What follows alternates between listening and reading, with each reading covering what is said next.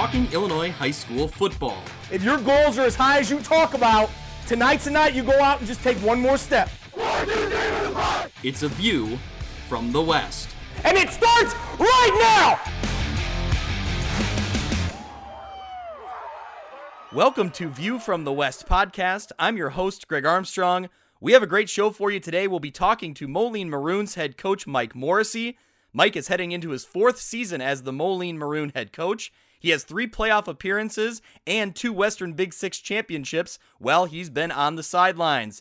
Following that, we'll be talking to Mitch Stormer, longtime friend of mine, loves Illinois high school football, and also, more importantly, loves uniforms. We'll be breaking down all the uniforms in the Western Big Six, and we'll start to form our own power rankings. Week by week, we'll be going through the uniforms that make up the conferences around the western side of the state, and we'll come up with a list that is the best of the best. So stick around for that. Thank you so much for listening. Thank you so much for following along on Twitter at ViewFromWestPod. You can also email me if you're interested in being a sponsor. That's viewfromwestpod@gmail.com. With all that out of the way, let's jump right in. Let's welcome in Moline Maroons head coach from the Western Big Six, Mike Morrissey. Mike, thanks so much for being here. Thanks for having me, Greg. Appreciate it. Coach, it's been a long year for everyone. Tell me about your team's mentality getting back into things and heading into this spring. Obviously, there's no playoffs, so there's, that a little bit less there. But what's the mindset heading in and just to be able to get back on a football field for you guys? Yeah, I think thankful as much as anything else. It's been such a roller coaster ride for these kids and coaches across the state that you really didn't know what to anticipate and what to expect. And I think there was even a time actually right before we were given the green light to play that a lot of people thought that it was pretty much done and a dead point and it was over with. And so I think the mental roller coaster for our kids and for our coaches and people in our community has just been crazy. And I'm sure very similar to that around the state, like I said. But at this point, we're just really, really thankful that we're going to get an opportunity to play, an opportunity to do something and try to make the most of it. And I think because there is no playoffs and there's no things going out, postseason or anything like that going on. I think it gives coaches and staffs and around the state really some freedom and flexibility to try some different things out and to treat it like a spring ball. You have an opportunity to try some things maybe you've been thinking about and not worry about if it's going to cost your team a win or a loss, because ultimately you're going to get the structure of the 6 games, and that's what we were guaranteed. So I think it can open up some really fun and exciting games and some different looks from people and an opportunity to just try to be a little bit more creative. Yeah, well, now that we're at this point, let's talk about your team heading into the spring of 2021. Yeah, so we're going to have a very young football team, varsity football team. We have a good group of seniors that are coming back. That's kind of the core, and those guys will be tremendous. But as we look at our roster and kind of what we're going to be putting out there, this couldn't have actually happened at a better time because we're going to have a lot of sophomores that are playing for us, a lot of juniors that are playing for us that we feel high on. They're really competitive kids and that have developed obviously over the course of the year in the weight room and the things that we've been able to do. But we'll be young. We'll be a really young team, and it'll be fun to watch these guys progress week to week as we move along and just see them, kind of get caught up to the speed of the game at the varsity level. Yeah, I've talked to other coaches about, if there's anything that is an advantage or a positive coming out of all of this, is you really will get to develop some football players in the spring, which leads into hopefully a normal summer. And then boom, you're back on the field in the fall. Do you think there's some advantage to some of those sophomores and juniors that they're going to see a lot of reps and they're going to see a lot of practice time in maybe a shorter amount of time that they may not have seen otherwise? Yeah, I think so. I think so for sure. And again, for us, our philosophy basically as a program is if you've stuck this thing out, all the way from the summer through the fall when we were having our contact days and everything else, if you've been a part of things and been consistent, you're going to play this spring. You're going to get on the field. And it's regardless of what your talent level is. We want to reward those kids that have bought into the program and really committed themselves to being the best athlete and the best football player they can be. So because of that, we're gonna let those guys play. It's not, like I said, it's not about wins and losses this spring as much as it is the opportunity to go and be able to compete and represent our program and represent our community and our school. That's what we're as excited about as anything else. Man, so even a kid like me would have stood a chance to see the field this spring, huh? Oh, for sure. Absolutely. Come on now. Anyway, I mean, and that's the thing. I mean, why not? This is the time for that, right? Like, everybody's competitive. In the fall, it'll turn around and it'll be like, hey, the goal is the state championship, the goal is the playoffs, the goal is the conference championship, and those types of things. But we know that's not obtainable, this spring. So why not reward those kids that have earned those opportunities and get them on the field to wear their, the maroon jersey and represent our school. Sure. Yeah, that's really great. Tell me a little bit about your kicker, Caroline Hazen. She, first female football player in Moline history, and got some big acknowledgments this past few weeks with the Chicago Bears honoring her, acknowledging her on National Girls and Women's Sports Day. What's it been like to coach her and to see her out there competing and her commitment to your football team? Oh, she's a superstar, and in all aspects of the word. I mean, she's a phenomenal student. She's great. You'll watch her in the summer on a normal summer setting, and she'll be the first one there at the basketball camps with the little kids, working those types of things. She goes to all the soccer stuff and is a superstar soccer player. And then came onto our football program and really didn't miss a beat. It was funny because we joked about the fact that we don't have a kicker. We didn't have a kicker coming in, and I'd mentioned something to her mom, and she was a little reluctant, I think, and really thought I was joking as much as anything else. But there's a little bit of truth to the talk about it. And then in the summertime, her little brother was at our camp, at our youth camp, like a couple summers ago, and sure enough, she came out to pick him up, and I was like, hey, let's line up, kick a couple, just see what it looks like, and go from there. And she didn't hesitate. She was like, yeah, let's do it, let's go. And she started banging these things through. And I think I remember all of us kind of looked at each other like, whoa, like, okay, this girl has no experience, no prior experience kicking a football. She's kicking it, like naturally and those things. And obviously we had to work on some little fundamental things. And to her credit, she's done that on her own. And she's just a tremendous young lady. The guys don't look at her any different. She's part of the team, and they celebrate with her when she does great things. And, I remember a time, last year she missed one kick, I think, on her own, where it just kind of went and sailed left. And our guys picked her up after that. They just looked at the same way, like, hey, it's all good. We'll move on. And but she's a tremendous young lady. And the great part of that was, now our JV kicker is a female. Our freshman kicker this year is a female. So we have an entire kicking core of female kickers, and they're just incredible. And they show up, they practice, they work hard. They're a part of the team. They're dedicated to things. And honestly, we don't treat them any different besides the logistical things with locker rooms and those types of things. But otherwise, they're part of our team. They're football players. That's a really cool story because, I think it's easy, for you to say or for Caroline to say, like, I want to be, someone that people look up to. And Sure. Now to see it directly happening, there's a direct line. She is making impact at, Moline High School right now. That's really cool. Oh, there's no doubt. I mean, my two daughters, their favorite player unequivocally is Caroline Hazen. And it's Sure. Yeah. Which is cool. I think, it's neat to hear them talk about that even at home. Yeah. All right. We're going way back here. For those who don't know, your dad, Ed Morrissey, legendary head coach at Pleasant Valley High School on the Iowa side of the Quad Cities. Describe growing up around a head football coach. And do you remember that relationship shifting from like, hey, I love being around football to like, hey, I want to pick your brain. I want to know more about how you coach football and how you draw up play. Did that shift at some point growing up?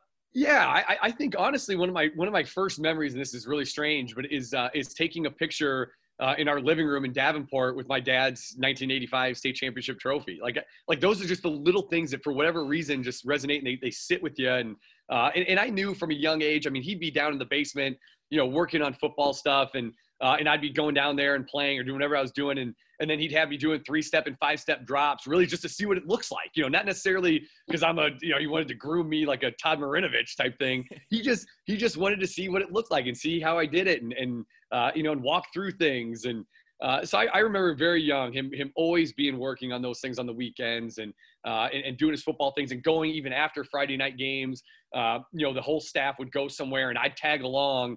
And I'd watch for a little while, and then I'd just end up falling asleep on the couch, as a little kid. But I knew from an early age that I wanted to be a part of that, and I wanted to have the same type of impact that him and his staff had on the players at Pleasant Valley and the kids that played for them and went on to do other things in life that would come back to reconnect. And I think as I got older, probably, middle school or early high school is when, you really kind of tried to look at things differently and try to look at things as far as, coverage and fronts and understanding responsibilities. I knew going into high school, I mean, I could tell you what every player's responsibility was on every play, whether it was a run play or a pass play.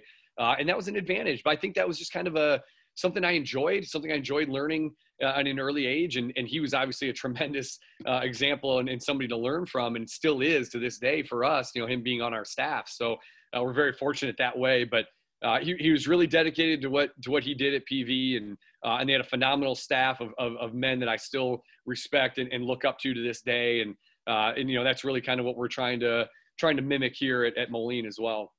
How many times during a game or after a game does he come up to you and say, "What are you thinking? What are you doing this for? I would have never done that." He's actually pretty good during games.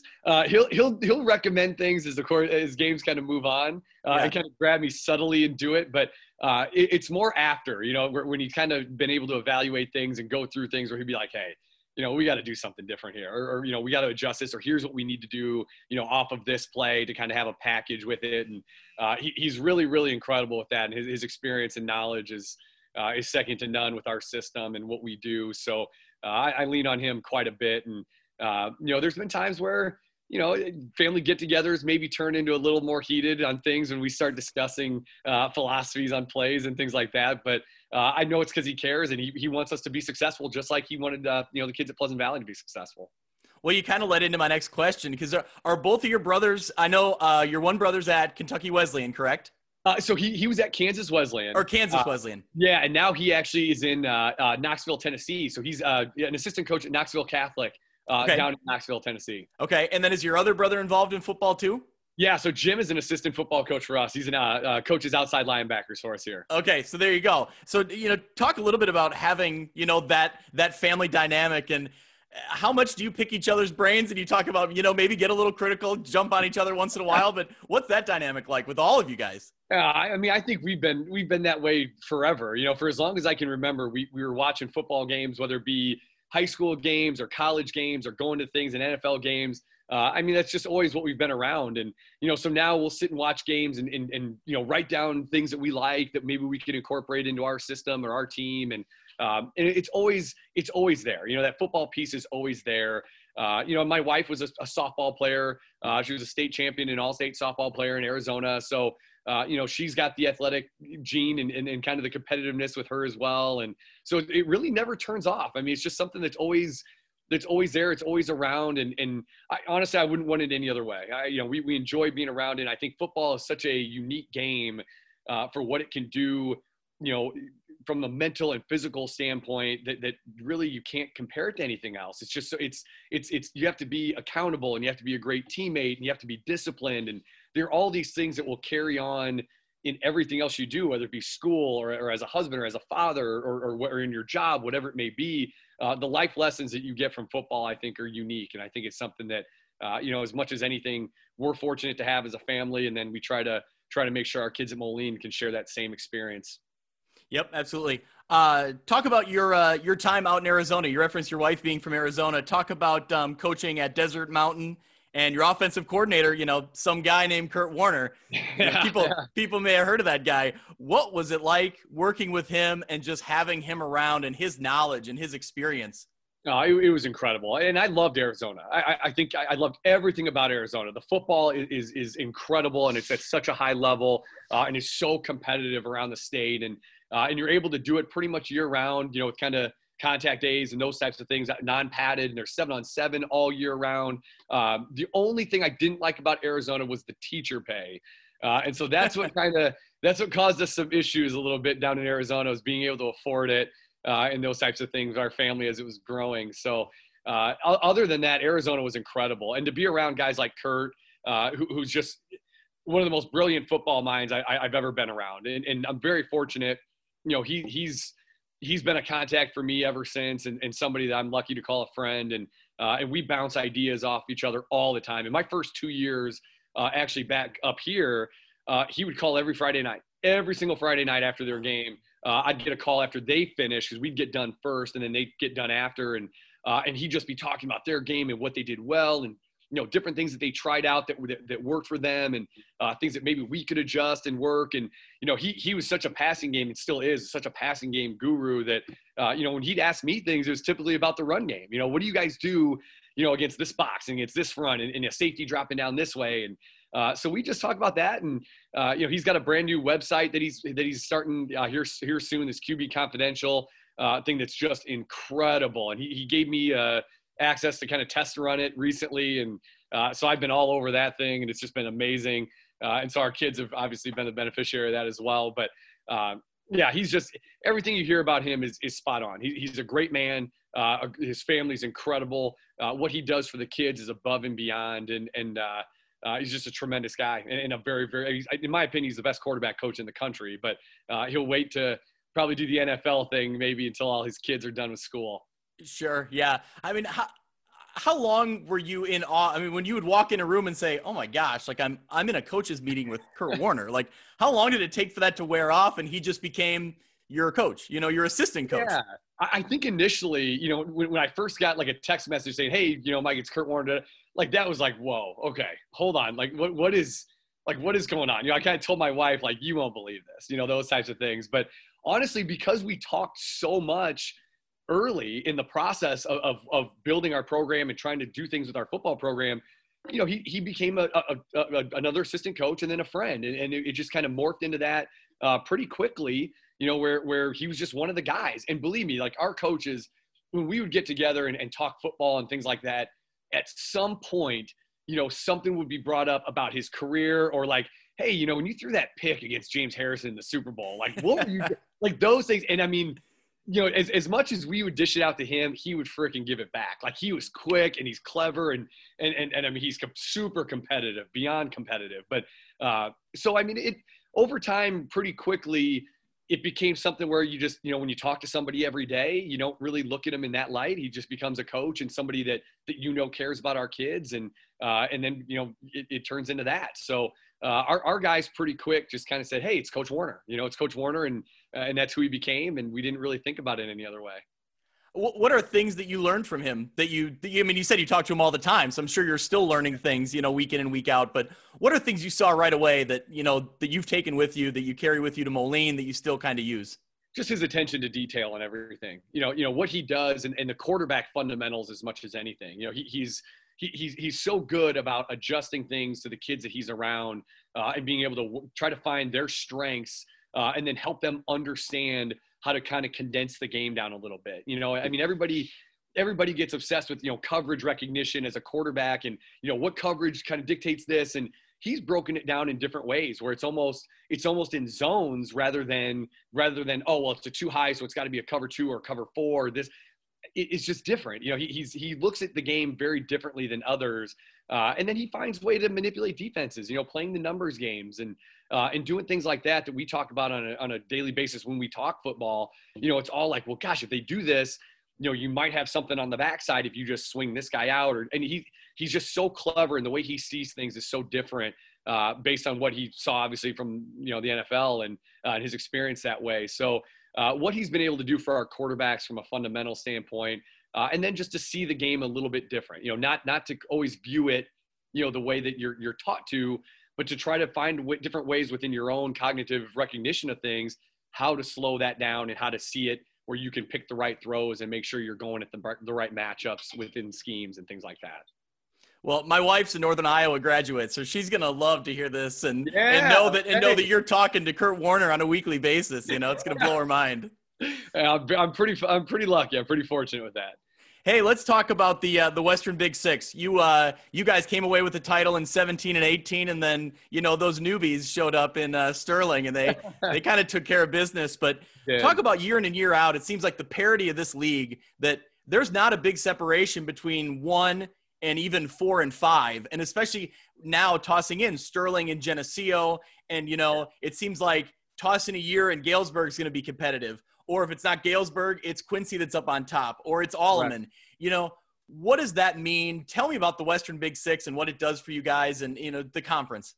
Oh, I think from the time I got in here in 2017 is my first year as a head coach. I mean, I remember going into that and saying like, you know what, there's 3 or 4 teams that could easily be at the very top of this thing when it's all said and done. And then 2018 was very similar. Last year was very similar. I think that's the neat part. And I think this spring, I think the parity is even greater this spring as far as, you know, from top to bottom. I don't think there's anybody that can't be competitive or win a game against somebody else literally every week. I think that's the neat thing. I do think Sterling and Rock Island are as talented as any teams in our conference this year. I think they're loaded up pretty well. And I know Rock Island has a really great group coming in of seniors this year. But at the same time, so does UT. You know, UT has their biggest group of seniors that they've had, I think, in forever. And they're a talented group. So, you know, this spring is going to be a lot of fun. I think there's going to be a lot more close games. I think there's going to be, you know, some games where you kind of look at the score and like, whoa, like, did they really beat this team or did they really do that? And because I think everybody's competitive. I think Geneseo was really young a year ago. They're going to be back up to where they have been. I think UT, like I said, is going to be a whole lot better than people think. Galesburg, I think, will be much more competitive even than they were a year ago. And they were really close to winning some really good games last year. Quincy will still be in that mix.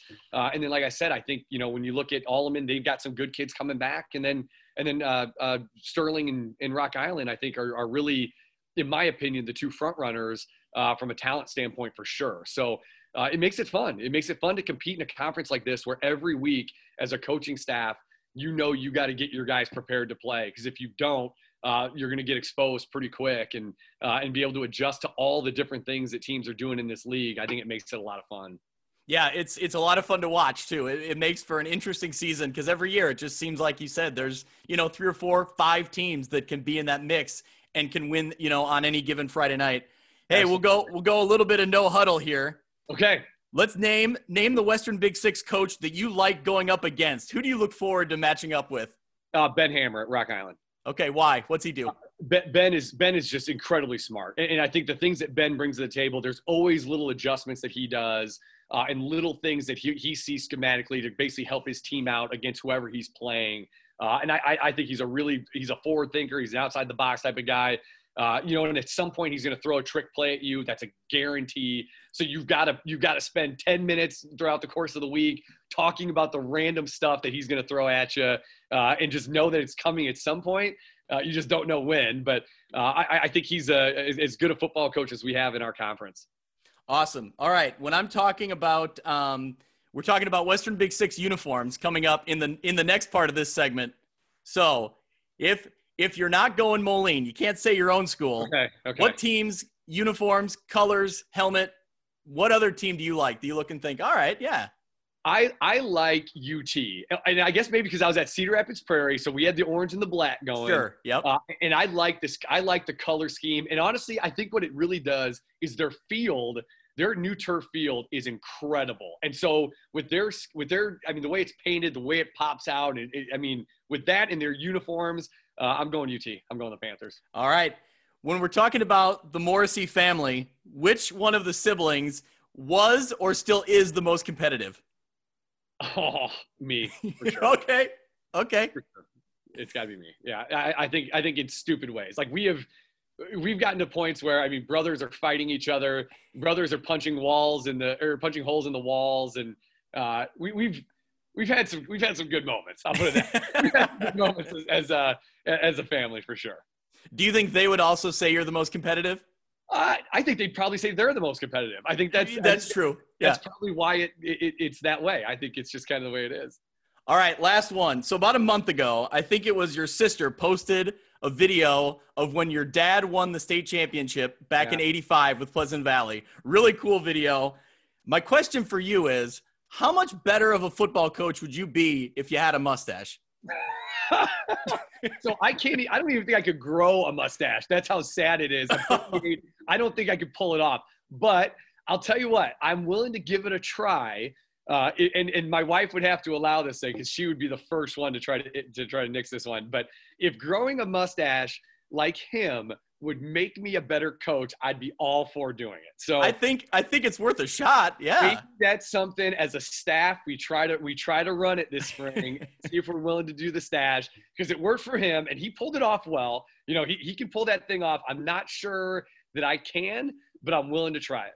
Well, I'd never seen many pictures of him in his coaching prime.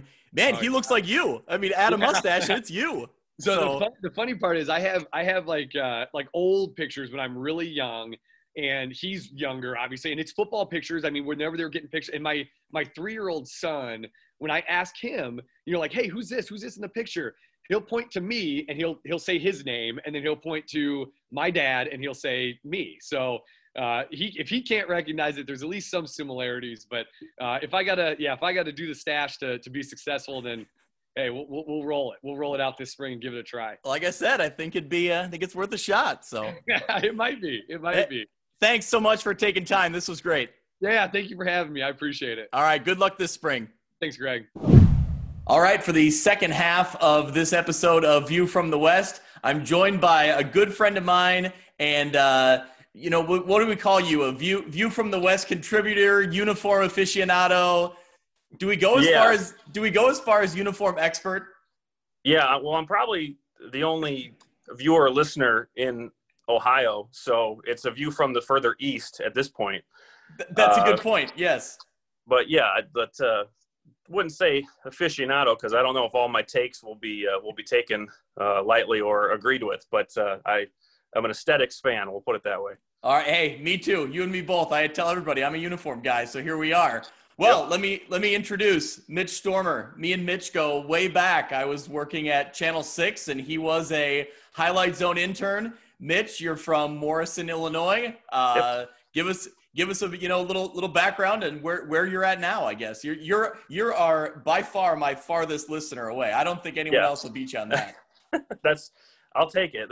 That's kudos. That's high praise. So, I am originally from Morrison, Illinois. Ended up staying in the area to go to college and went to St. Ambrose, and that's where I got hooked up with the Zone and you initially back in, that was 2006, I think it was 2006. I was gonna say early on in my time here. Yeah, definitely. Yeah. And I've been around since then. I remember I was living in Atlanta at the time, watching my Mustangs win. I think it was their second title. I think I was at one of them. I don't remember which one it was, but I remember I was watching it on like ESPN. It was on some random, like before ESPN Plus was a thing, it was on some ESPN alternative channel. So, and even now that I'm out in Cincinnati, still keeping a close eye on everything back home. It's hard not to.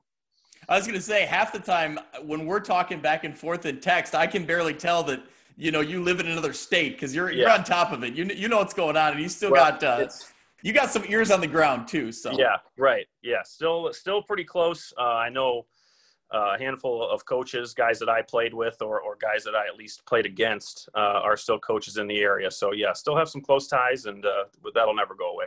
Yeah. Well, the reason I started this podcast is it's pretty simple. I just, I love high school football. I love going to a game on a Friday night. And I feel like it's so much more than the game of football. It's a community event, being from Morrison and then, helping out with Highlight Zone and seeing plenty of different places. What is it? What draws you to high school football? What keeps you interested in Illinois, even though you're, miles away? Yeah, well, certainly anyone who has played it or been a part of it in any aspect will tell you that it's hard to get away from it. And it's like you said, it's when you experience those things, they don't go away. The feeling of community and the feeling of a small town that closes down on Friday nights, and if you're lucky enough on Saturday afternoons, that feeling of pageantry. If it's the band, if it's just parents making noisemakers, whatever it might be, those things just stay with you. And the game is pure, it's kids, they're having fun. If they're lucky enough to keep playing, you see some really good action. But for the most part, it's just kids doing what they've probably been doing for a handful of years. And if they're on their last legs, that kind of puts an extra sense of joy into it because it's just pure effort. Yep, absolutely. Well, talk a little bit about how'd you get involved with the Highlight Zone? I don't even know if we've ever talked about it. How'd you find out about it? How'd you end up there? And give me the fun stories you remember about being a part of it. Yeah. So let's see. My freshman year of high school, of college would have been the fall of '06. Yeah, the fall of '06.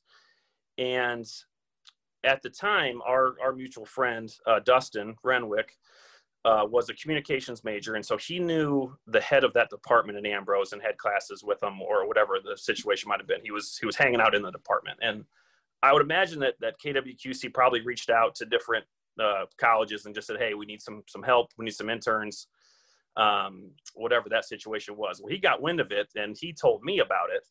And being from Morrison, and he was from Monmouth, we're all too familiar with the zone and the feeling of seeing those cameras on the sidelines. And, if a game got over at 9 or 9:30, I mean, you were in your car and you were headed to the nearest TV to see if you got on screen, to see how your team looked. And so the excitement was certainly there, and we didn't even think twice about it. I think we got college credit for it. But it was a no-brainer. We knew of Dan Pearson, a legend in the area, and so Absolutely. I remember walking in. In the old studio, you had to walk in the back parking lot and walk in the door that was just outside the studio, and you saw familiar faces. And then I remember just walking down that hallway and going into the sports room where Stock was at, and DP was in there too, and it was just surreal. And I don't remember who I went with. I don't know if it was you. It probably wasn't. I think it was one of the old Photogs, Randy, I think. Okay, yep. My first game in that fall of '06 was at Bettendorf. I do not remember who they were playing. I don't remember if it was Assumption. I don't think it was, but I remember it was at Bettendorf.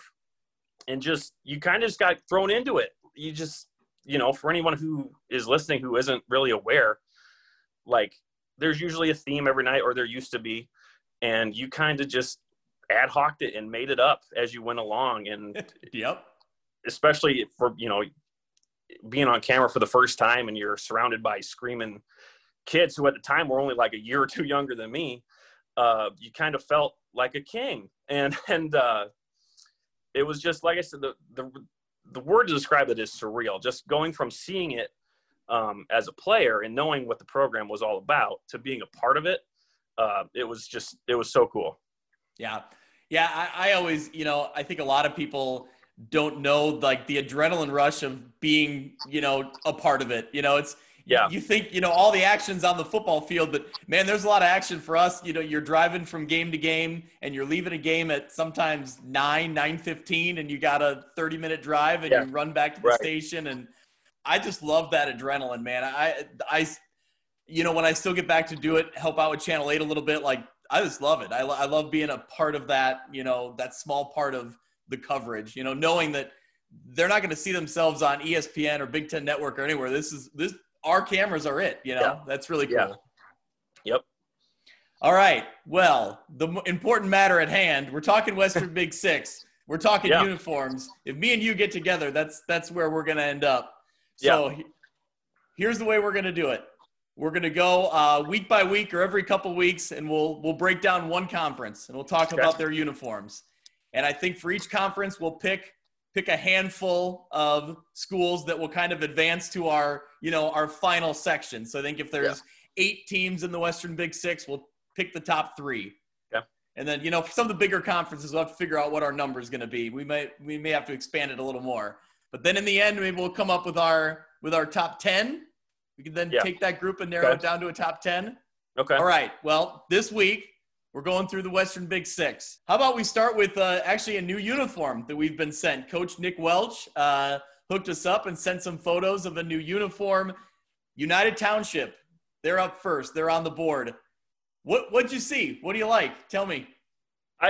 When I was doing research, or are you trying to do as much research as I could, looking up old pictures or old stories and trying to find pictures of uniforms, it seemed like UT has gone through some changes over the years, probably more than the other teams. Looking at the list of the Western Big Six, a lot of those teams have really kind of kept the same look. And UT has probably done that more than others, maybe Galesburg, but it seems like, at least from things that I saw, UT has really done a good job of trying to mix it up. And I think they've really done a good job this year. And for anyone who hasn't seen them yet, it's a very clean look. It reminds me a lot of Oklahoma State. If you're familiar with the college game. Yeah. They're probably, if you're talking that sort of color scheme, the orange, the black, and the white, like Oklahoma State is the standard. Like they do no wrong. They do absolutely nothing wrong. And so with UT coming in, it's a Nike jersey. It has some sleek stripes. It's got nice piping on the collars. The numbers really stand out. But really probably the biggest change from previous years is the helmet. They've gone through some helmets because they had a couple of years ago, they had like a panther claw mark. Yeah, right. Which I like that, but it doesn't really brand itself as United Township. So I can see both ways. I liked it, but yeah. Right. And that's hard to do, especially when your nickname is Panthers, because you're looped in with a lot of teams who are Panthers, Tigers, Cougars, whatever it may be.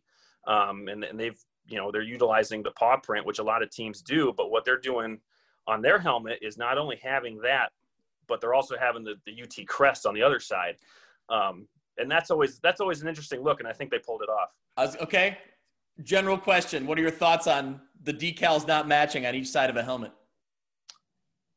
I think it's possible. There are certainly examples of it not working. But I think with UT, they did a good job of being able to, like you said, brand themselves in a way that's familiar with not only the nickname, but with the school name by having the crest on one side and the Panther on the Panther paw print on the other. Yeah, I like the look of these new uniforms. I like that they've seemed to embrace the orange. There's the white jersey has all the orange trim on it, and I think they got a good look going here. And what's interesting to note is I asked Coach Schlemmer from Sterling and earlier in this episode, Coach Morrissey from Moline. And when I asked about other uniforms beside their own team that they would go with, they both said UT. Okay. And Coach Morrissey went in as far as saying, like, now the Soul Bowl has turf, and just the way that turf really pops, that it's a whole look. I agree with him on that. I think that there's something to be said there. They got a good look here, and I think I'm not crazy about the helmets decals not matching on each side, but I think they pulled it off here. I think it's one of those two that maybe when you see it under a Friday night light, it'll have a whole different look than when you look at it in a text message picture. It might pop a different way, it might shine a different color, it might be a little brighter under a light. So give it some time. All right, hey, we're moving on to Galesburg. Silver streaks. I gotta say, I always feel like, and maybe it's the color scheme, maybe I just like the silver and gold and black, but there's so much potential in Galesburg. They always have they could have some really awesome uniforms. They're embracing more of a neon color now, which is different than years past. I feel like it's kind of like it's Oregon's influence. I feel like a little bit. And what are your thoughts on that? We'll start there. Like that? I'm not going to be critical of anybody because I don't think it's a bad look. I'm not going to say that I like it better than what they used to be. And that's probably more just not really embracing the neon as a fan. Yep. But it also violates one of my main rules that I can get in. Here we go. And that is that at least when you play at home, I am not a fan of a lighter jersey or wearing a lighter jersey than the color of the pants. And so when they have their neon yellow jersey and black pants, okay, I'm not saying it's bad. I'm not. It's just not something that I look for and something that I look at and say, like, okay, I can get behind that. Not saying it's bad. It's just maybe not my taste. Okay, I'm glad you brought up the neon jerseys because they kind of surprise brought those out last year, I think on a Saturday against Rock Island maybe. And my phone is blowing up. I think Matt Randazzo was there from Channel 8, and he was immediately texting me. He's like, hey, you got to see this. You got to see this because he knows. But I love the look of they do the railroad tracks down the middle. Yes. Yep. I'm a big fan. Any team in high school that does something unique that's not a replica of a college or a pro look, that's awesome. Be your own identity. So that's really cool. And I think that I they do an all white at home. Or sorry, they do the all white road look, which I like. Yep. So I don't know. I always thought they could do a lot more with, the gold, more gold and silver, but they've gone with the neon. So we'll see if that trend continues. But overall, I'm okay with it. Yeah, even if it's not, your or my taste, kudos to them for standing out, because it's certainly the brightest of the Western Big Six. Yes. Well, I think, and it's interesting that we started with UT and Galesburg because they've shifted the most. I mean, their uniforms have changed the most over the years. And then, man, you get in some of these teams like Geneseo especially. They never change. They have the look. Alleman has a look, and it sticks. And that's kind of the calling card of the conference. But these two teams have kind of created their own look, and they've tweaked it over the years. But yeah, all right, moving on here. Where are we going next? And speaking of Geneseo, yeah. I think you could have looked up pictures from last year or from 1974, and you're going to get the exact same look. Yeah, and that's not to look ahead to where I'm going, but this is one of my top three. Okay. Yep. It's such a classic look, and that is part of it, that they've had it for so long, and you can make it. You can change that color scheme a bunch of different ways. But they haven't, and they really, they've got the striped socks, which is really, A1 in the uniform. Yeah. But then they also incorporate the stripes in the pants and on the shoulder stripes and on the helmet. And you never want to have, you couldn't wear those socks without stripes on any other part of the jersey. That wouldn't look good. But the way that they do it with every level, so to speak, of the uniform having stripes incorporated, it just makes it look so good. And just seeing them, it kind of even if they're not playing well, in a game or in a season or whatever it might be, that look kind of denotes success. It just looks like they're good, right? Yes. And they, that might be, they might get the benefit from, having the Packer-like look. But it's just, you see that uniform, and especially on that field, that helps it too. But you see that uniform. To me, you see that uniform, whether it's home or whether they're away. It's perfect. It is perfect. Almost more so than when I see Geneseo. Almost more so than I think of Friday nights. I think of a sunny Saturday afternoon at Bob Reed Field. That uniform just pops in that situation. Yeah. And I'm giving a lot of praise, and I agree with you. I'm giving a lot of praise to a uniform that looks pretty darn close to the Green Bay Packers, which disgusts me. I can't believe I'm going to say that.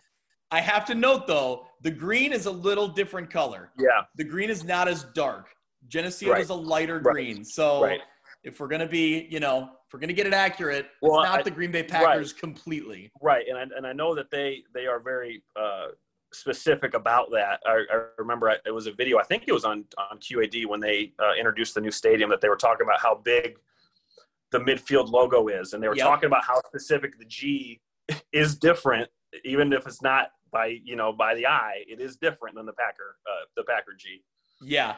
Yeah. And you're right. It's a great look overall. It's very solid. All right, let's see where are we headed next. Moline.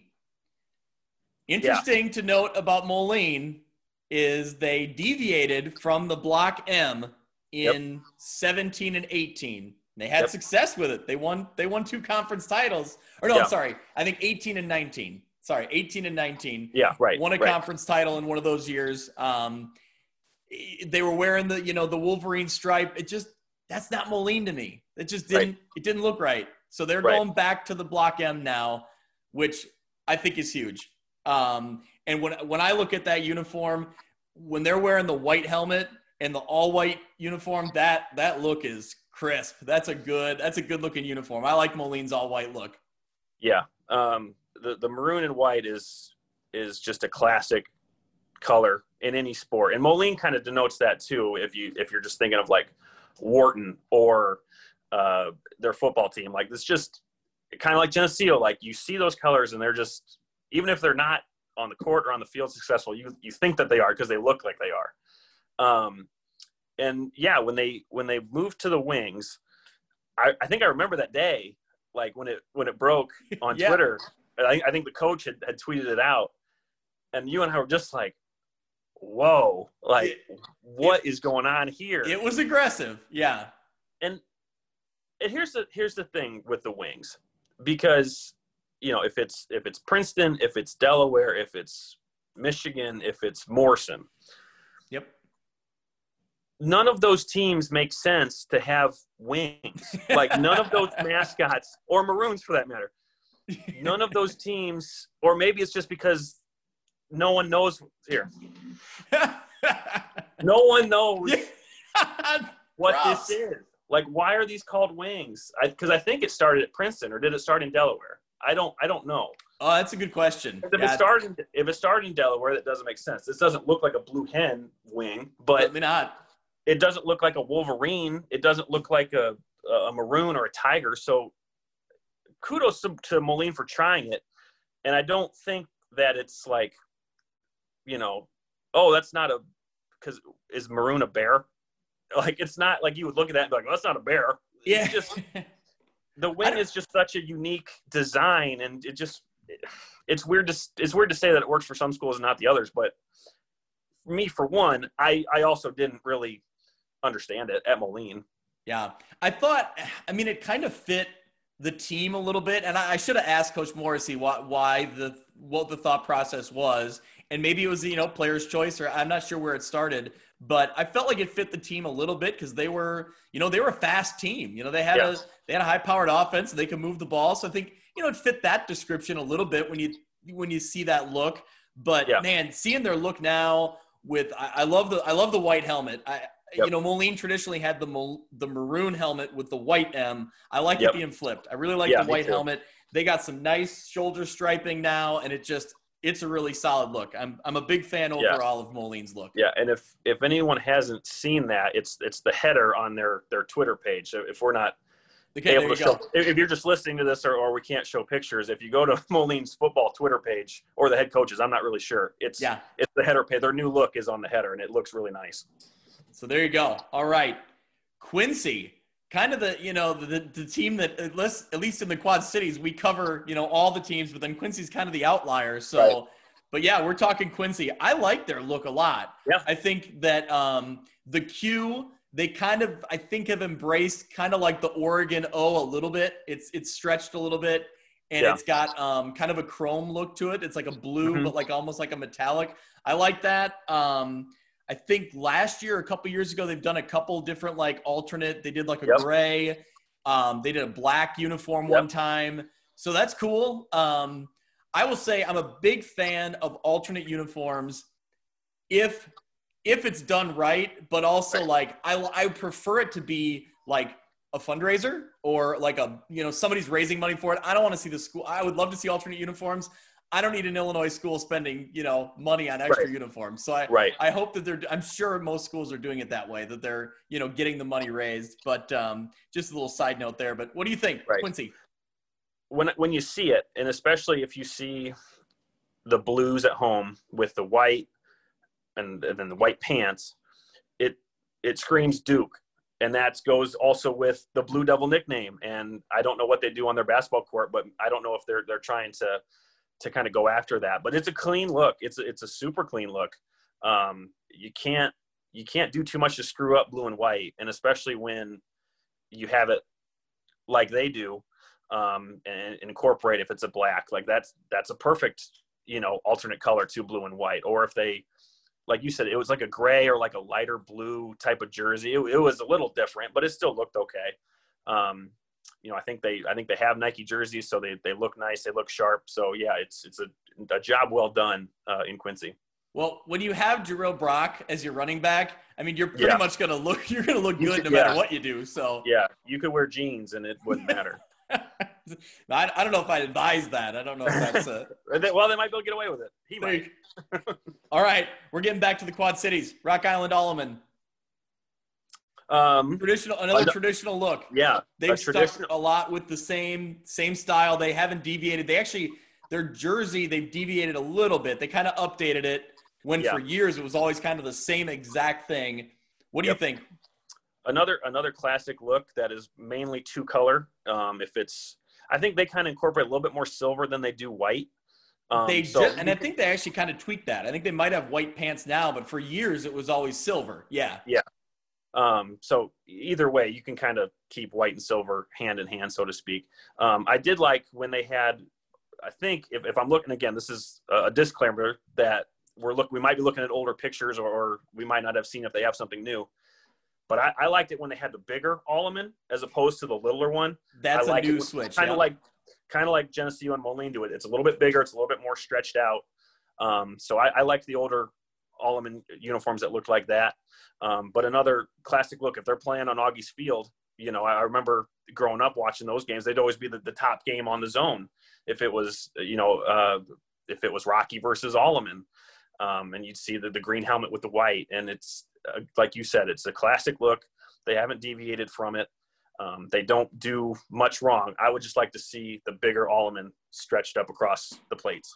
Yep. I preferred the silver, the pants. Yeah. I think that overall, I think we both agree that a couple years ago, the way it had been traditionally for years, I really like that. And it's, it's kind of that same feel you get with Geneseo. Like it looks successful. That's right. They've won plenty of games wearing that jersey or that uniform look. So, why deviate from it?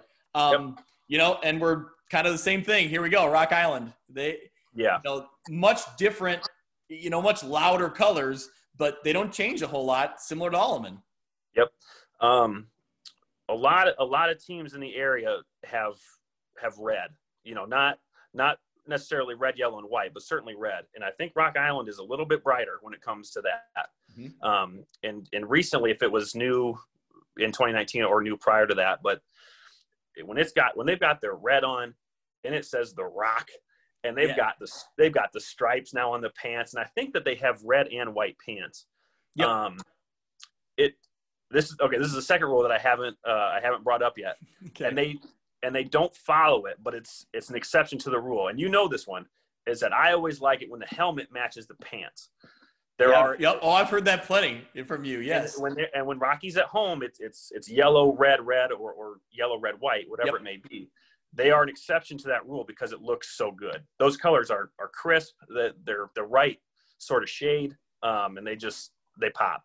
See, I'm glad you say that because over the years when we've been covering sports and we'll be talking to people, like I get people who criticize and say oh, those are terrible colors to put together. And I'm like, I don't know. To me, it looks great. I love the look of it. And you give me, that shot down the scrimmage line of Moline and Rock Island, about to square off.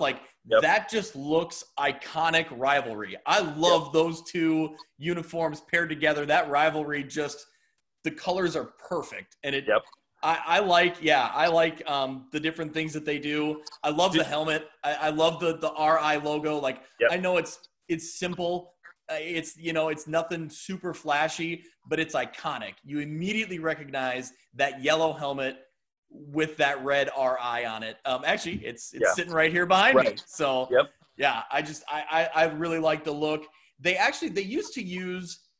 a Rocks script that they would put on the chest and stuff, which I thought was cool. That was kind of a more vintage look or a retro look. But I also agree with you. The Rock is cool. That's a cool touch. It's fun. Do they still wear their black alternative ones, or was that years past?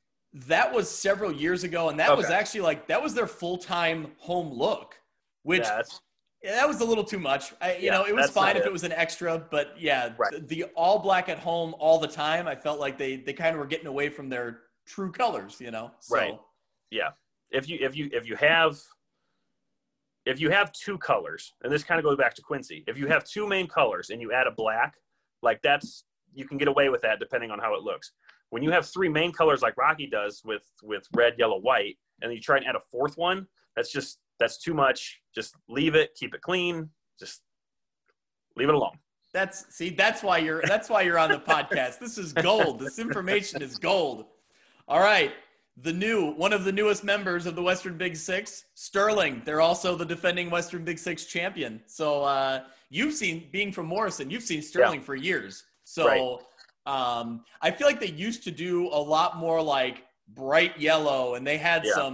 some really loud uniforms. Now they've kind of gone to a really clean look and utilized white and the blue. Yep. And I like it. I like what they've done the last few years, and it helps when we've talked about when they're playing well, when that team is putting up a ton of points, that they look good, they play good. Like I like their look. Yeah. Their logo is classic to the area. In another team that if you've ever been to that stadium and how it kind of looks like a D3 campus, you can see Sterling, and you just kind of like the same thing. They're in the same boat as Geneseo and Moline. It's a certain kind of aesthetic that you just kind of associate with success. And yeah, I think what they're doing right now looks really good with navy tops. They have navy pants, or they have white pants. Mm-hmm. They also kind of can deviate away from my rules, so to speak. If they've got blue lids, blue top, white pants, white socks at home, that's a terrific look. And reverse at on the road, if it's blue lid, white, great look. If it's all navy, great look. So yeah, Sterling, another team that it isn't trying to deviate from what they're strong at in terms of their color scheme, and they aren't screwing it up. I think if they had yellow pants, it wouldn't look as good, and that's something that I wish that Augustana would deviate away from. Unless you had a yellow helmet, and I could go on and on about that. But yeah, again, Sterling just they do a good job of keeping it clean and not deviating away from what works. All right, so that's the rundown. There's every team. We've broke down the uniforms more so than people ever thought they ever needed to hear, but there it is. Yeah, right. You got it all laid out for you. Yeah, there is no bad uniform in the Western Big Six. They all do a very good job. I agree. The other thing that you don't get in other conferences is that each school has a unique color scheme, in that whoever is playing, whoever is home, whoever is away, you would never mistake one team for the other. You're in the Western Big Six, each team is so unique. And that's, I don't know how rare that is, I guess, without knowing, the full lineup of other conferences, but you could just, from afar, you can tell which team is which. And I think that's pretty cool. That's a great point.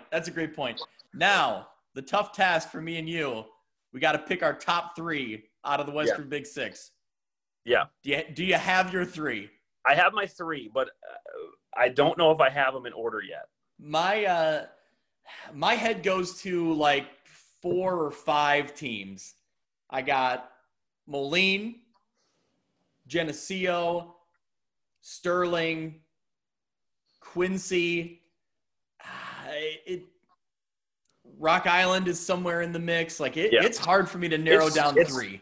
Yeah, it's super close. The whole thing is like, I feel confident with my top 3. Okay. But 4, 5, and 6, 7, and 8 are really close, and you could make an argument for any of them at all, really. But certainly for me, any of the 5 that I didn't select in my top 3, you could pick any one at 4. All right. Well, let's go with number 3. Who's your third favorite in the Western Big Six? I'm going to say Rock Island is number 3. Okay. I'm going Quincy is my number 3. Okay. Number 2, and this would not have been my answer last year. Okay. But this year is Moline. Going back to the white helmet, it's going to be an awesome look. They're number 2. I'm going Geneseo, number 2. Okay. My number 2. Now, your number 1. My number 1 is the Green Machine, Geneseo. I like it. I'm flipped. I'm reversed to you. My number 1 is Moline. Yeah. I just love since they've gone with the white helmet and now they're going back to the block M. I love it. That's the look for me. Yeah. And like I said, the whole conference, you could make an argument for, and that is not how it is with all conferences in the area. They all do a really good job top to bottom. All right. Well, hey, where are we going next? Your choice. What conference we going next? Let's do track 8 next. All right. Three Rivers uniform talk coming up soon. We'll promote that. But for right now, we got our top 3 that we'll save, and then eventually we'll get the area, western side of the state conferences that we cover here, which include Western Big Six, Three Rivers, Lincoln Trail, Northwest Upstate Illini. We'll take those teams, we'll rank our favorites, and we'll try to get a top 10 list out of that. Yeah. That sound we good? can do that. Yep.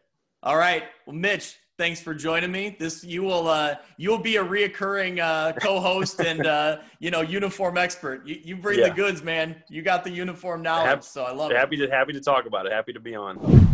That'll do it for this week's episode of View from the West. Thank you so much for listening.